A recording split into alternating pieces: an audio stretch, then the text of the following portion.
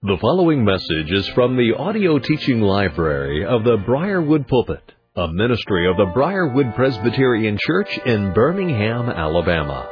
Our speaker is Dr. Harry Reeder, Senior Pastor of Briarwood Presbyterian Church.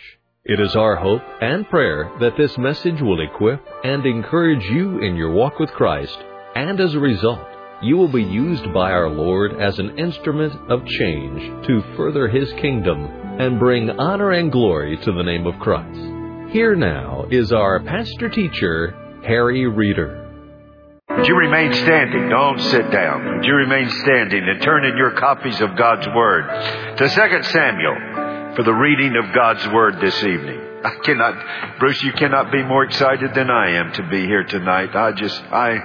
I love Lord's Day evening worship, and to be here and anticipate the coming Sunday nights is just exciting for me.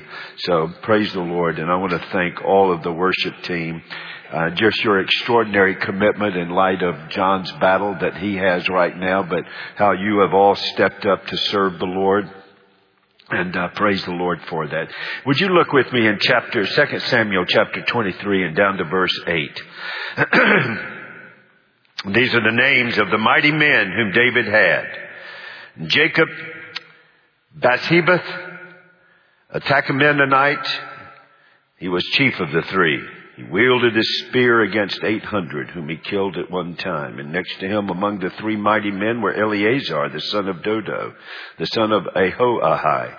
And he was with David when they defied the Philistines and were gathered there for battle. And the men of Israel withdrew. But he rose and struck down the Philistines until his hand was weary and his hand clung to the sword. And the Lord brought about a great victory that day, and the men returned after him, only to strip the slain. And next to him was Shammah, the son of Agee, the Hararite. The Philistines gathered together at Lehi, where there was a plot of ground full of lentils, and the men fled from the Philistines. But he took his stand in the midst of the plot and defended it and struck down the Philistines. And the Lord worked a great victory. And 3 of the 30 chief men went down and came about harvest time to David at the cave of Adullam, where a band of Philistines was encamped in the valley of Rephaim. David was then in the stronghold, and the garrison of the Philistines was then at Bethlehem. But David said longingly, "Oh, that someone would give me water to drink from the well of Bethlehem that is by the gate." Then the 3 mighty men broke through the camp of the Philistines and drew water out of the well of Bethlehem. That was by the gate and carried Bethlehem that was by the gate and carried and brought it to David, but he would not drink of it. He poured it out to the Lord and said, "Far be it from me, O Lord, that I should do this. Shall I drink the blood of the men who went at the risk of their lives?" Therefore he would not drink it. These things the 3 mighty men did. The grass withers, the flower fades. God's word abides forever. By His grace and mercy, may this His word be preached for you. Please be seated. Well, just a couple of thoughts so that we can have the charges from our ruling elders and then the ordination. But I did want to set this around the whole theme of leadership tonight and wanted to just outline a couple of things for us.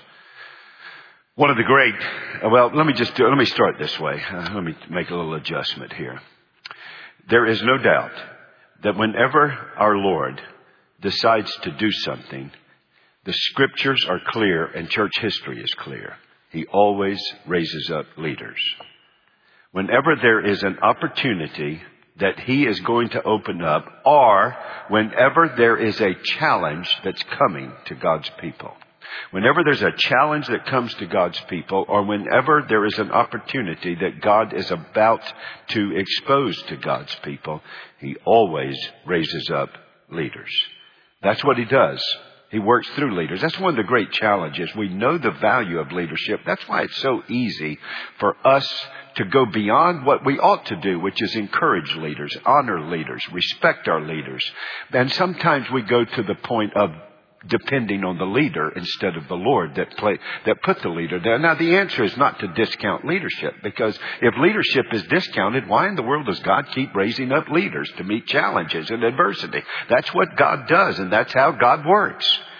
So we do want to honor and respect and encourage.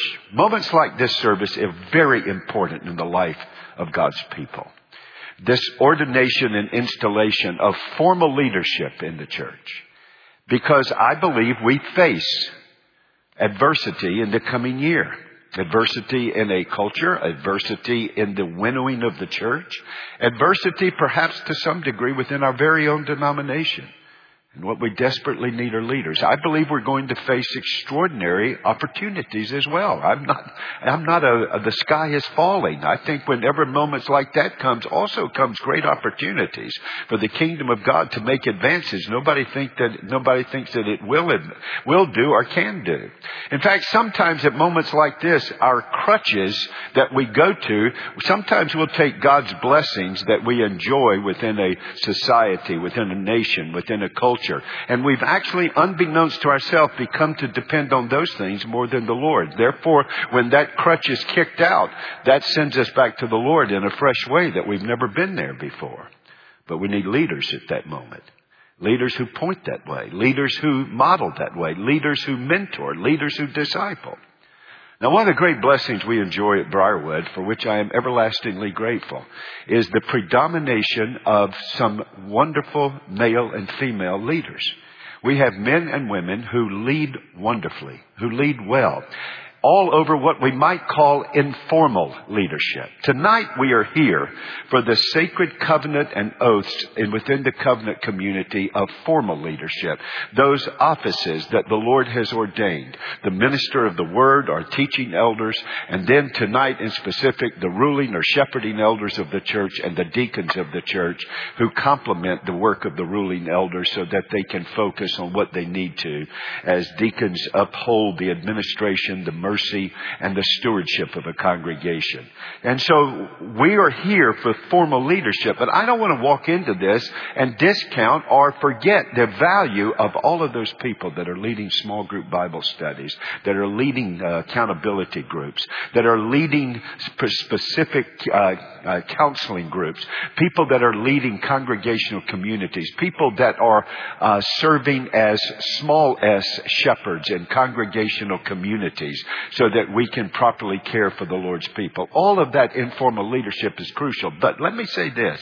Informal leadership, as important as it is, and as grateful as we are, and the Lord did that, didn't He?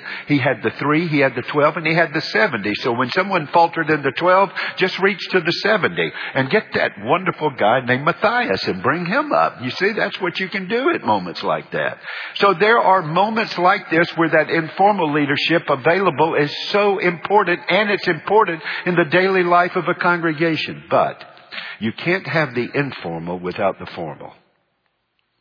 It is the formal that lays the framework. It is the formal that sets the pace. It is the formal that takes the responsibility by oath before the Lord. It's the formal that steps up to that passage in 1 Timothy chapter 3 and verse 1. If any man aspires to the office of overseer, it is a fine, or dare I say, what I think the original actually says. It is a noble thing that he does. It is a noble work, not the aspiring, but what he's aspiring to is a noble work. I have said this before, and if it's a repetition, hopefully I wouldn't bore you with it. But I remember one time when I was in Charlotte that I had someone come to me, set up a meeting I didn't know about, and they asked me would I consider running for a particular office that would have been a national office. And there's a lot of reasons I said no that day, but I can tell you the one reason why no came out immediately. And then they came back to me, 3 wonderfully persuasive people said, well, listen, you're a Christian and you're a pastor. You at least least need to pray about this. And I said, no, I'm not going to pray about it. They said, why aren't you going to pray about it? And I said, well, number one, I don't think the Lord can do it. Number two, no, the Lord's going to do that for me. I don't think He wants me to do that. But number two, I don't think I can do that. And number three, I don't want to do that. That would be a demotion for me. I cannot think of any more important calling of leadership than the Church of Christ. I don't think there's anything. It's the one institution bought with the blood of Jesus. It is the one institution that's headed to eternity. And we have been given the privilege to take the bride of Christ, the army of the Lord, the family of God, the body of Christ, and lead her. And when we do it well, we make room for all of that informal leadership to burgeon up. When we do it well, we set a pace for family leadership, marital leadership. And when we do it well, God gets all the glory because there's no way we can do it well without Him. Absolutely no way. I love this text, and I'm just going to make a brief remark to it. I love this text because it, again, affirms the importance of leadership. In fact, leadership is so important. Leadership is so important that not only every time God is going to bring His people to face a challenge or an adversity, or every time He's going to create an opportunity, He raises up leaders like Moses and like David and like Samuel and like Elijah and like Elisha. But something else He does. The leaders He raises up intentionally mature, multiply, and mobilize more leaders that'll be there when they go. When David leaves the scene, he doesn't leave a vacuum. He's got 30 mighty men. He's got 3 chief men of the 30 mighty men that are ready to step in when he's not there. When Elijah goes, he doesn't leave a vacuum. He's already put others through the school of the prophets. And he even has spent time in one in particular, Elisha. When Paul, who I shared with you today, sometime between 65 and 67 AD in Rome, was taken to glory, he didn't leave a vacuum. There's Luke. There's Silas. There's leading women. There's Aquila. There's Priscilla. There's Timothy. He doesn't leave a vacuum. When Moses gives up his life looking out over the promised land, there's Joshua. There's Caleb. There's all the elders that have been developed for the tribes. No vacuum. That's what that called formal leadership does. It's always maturing, multiplying, and mobilizing other leaders because everyone knows how important leadership is. And what kind of leadership is it that we need? Well, I wrote a book on it, and actually under contract to write another book if I can get the time to do it. But there's just one thing I would like to say that's going to be in that book, and that's this. I believe leadership is ultimately an act of worship. And I love this particular text.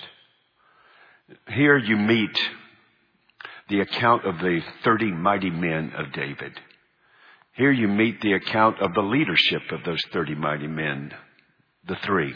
Kind of reminds me of, I remember what I said, Jesus had the 70 and the 12, but then there was Peter, James, and John. There's the 3 that he would use. And here are the 3 that David would use. And when they give an account, they introduce you to them, and they give an illustration of these men in their lives. Did you notice something about all 3 of the illustrations? All 3 of the illustrations, the enemy came, and even mighty men were retreating. But not these 3. They stayed in the fight. They stayed in the fight. One of them fought so hard that they couldn't even pry his hands loose from the sword. The other would stand his ground, even though everyone else had left. The other would not turn his back and flee, but would give his all. It is those men that you're introduced to there who then take a moment and make sure they go to visit David, who right now, with the Philistines rampaging all over what was called the land of Judah, where the tribe of Judah would have been and the tribe of Benjamin. As they're rampaging all over it, they even have control of the city of David, his hometown, Bethlehem. It's now become a Philistine stronghold. And as David thinks about it, he just utters something. I believe it was very much like the reminiscences you would have when you go back to where you were raised. Oh, I would love to go back to that park. Oh, I would love to play baseball at that field again. Oh, I would love to. And if you just mention something that he remembers from his childhood, this shepherd boy. Can you imagine coming in out of the valley of Rephaim, coming in from shepherding all night long, coming in, you got your older brothers that are going to give you a hard time, but you are tired. Can you imagine how many times that well that had such sweet water at the very gates of Bethlehem refreshed him? And so here he is, isolated. Here he is withdrawn in the cave of Adullam. And as the mighty men come, he just remarks, "Oh, to have a drink from the well in the gates of Bethlehem." Little does he know, they hear, they meet, and they go. They break into the lines of the Philistines. Now don't run by that. What is the most defended place in a city, a walled city? The gates, because that's the weakest place. So they go right where that well is, which is where? At the gates. And when they get to the well where the gates is, that's where most of the Philistines' armed guard would be. And we're not told how. We're not told whether it was by stealth or whether it was by an onslaught. But here's what they did. They got a drink of that water from that well. And somehow were able to transport it all the way back to where David was. And my mother would be surprised if I would have been there, because I don't think they spilled a drop.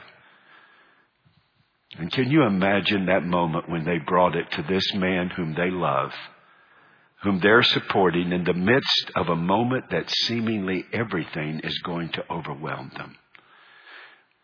Will the Philistines have the victory, or will we? Well, David leads by the confidence that he has in the Lord. And even though he now finds himself in a cave, he has not given up. He's still in the fight. These men are men like him and with him that are in the fight. And they take on a fight that wasn't even strategic. Just out of love to David, they go and they get that drink of water.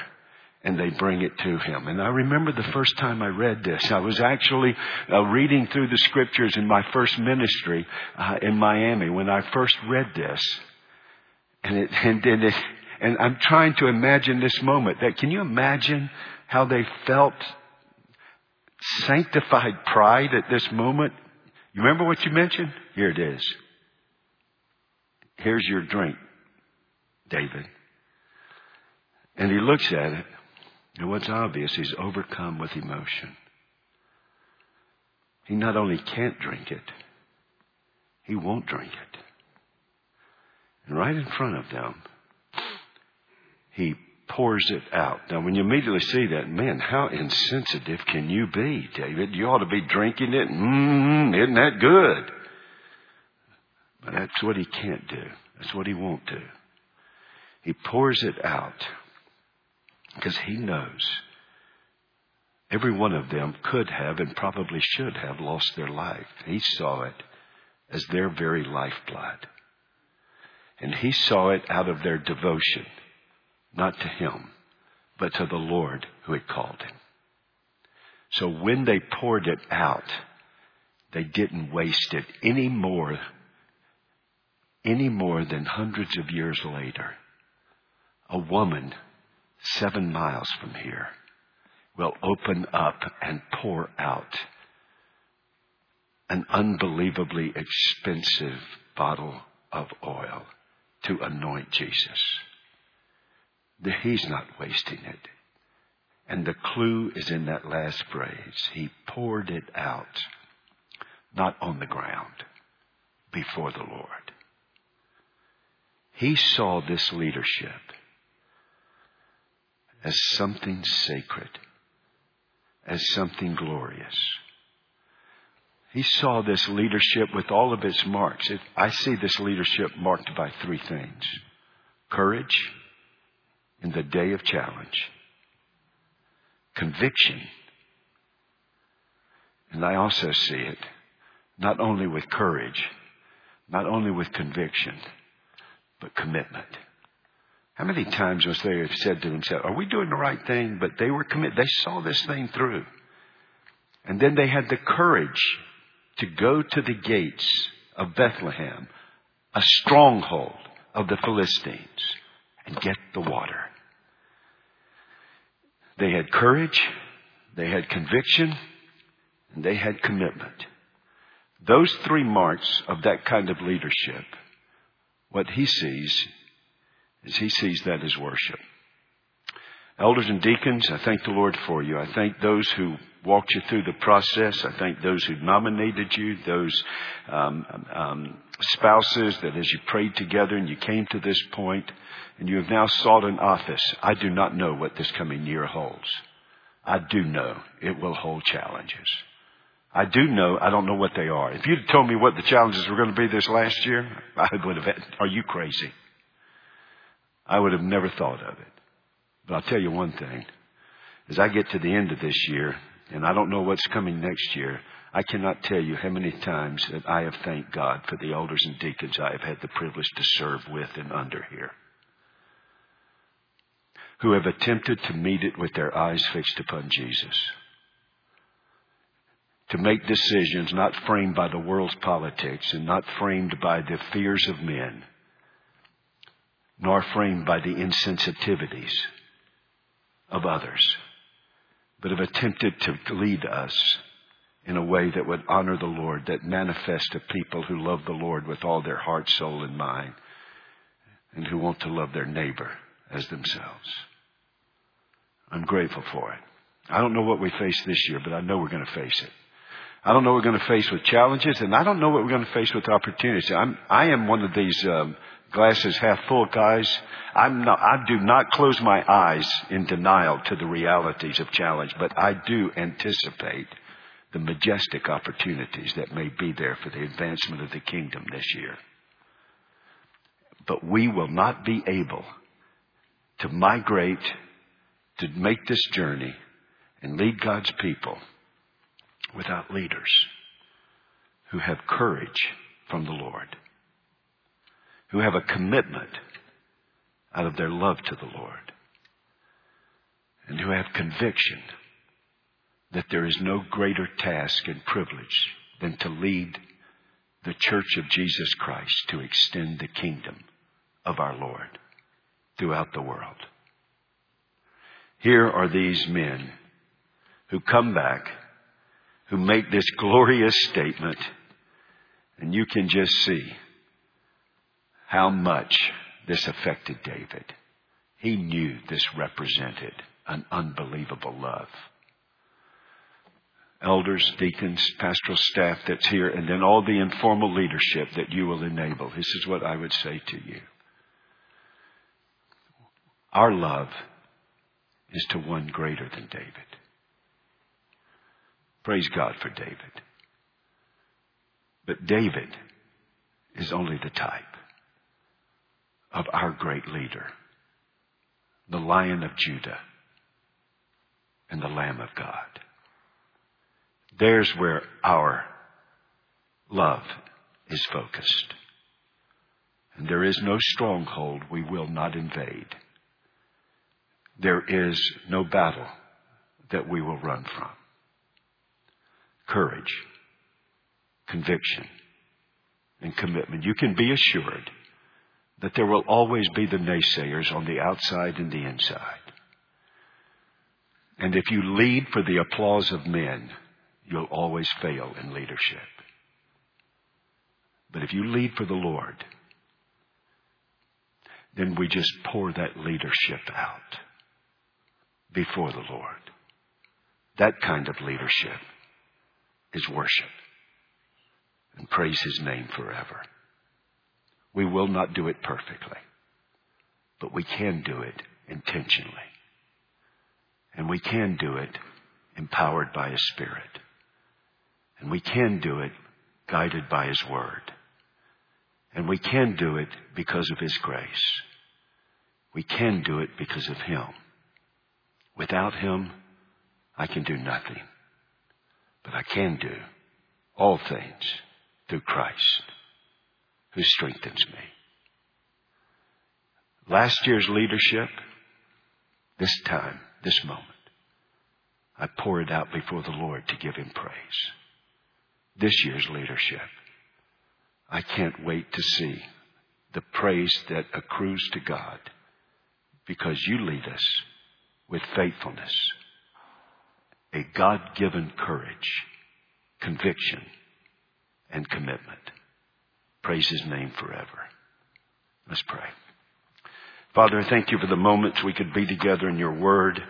Thank You, Father, for the privilege to serve You as those whom You've called, unworthy as we are, to lead Your people. God, please allow us, as I said earlier, I can't say it enough for my own heart to hear it. God, help us lead Your people into the world, but not like the world. Help us not to be defined by worldly wisdom leadership or its boastful arrogance. Please allow us to lead with humility, yet courage, with thoughtfulness, yet boldly, with conviction and with compassion. And may the leadership of Your people be a statement of praise to Your name through those whom You've called and those whom You set aside even now to that leadership. I pray in Jesus' name. Amen.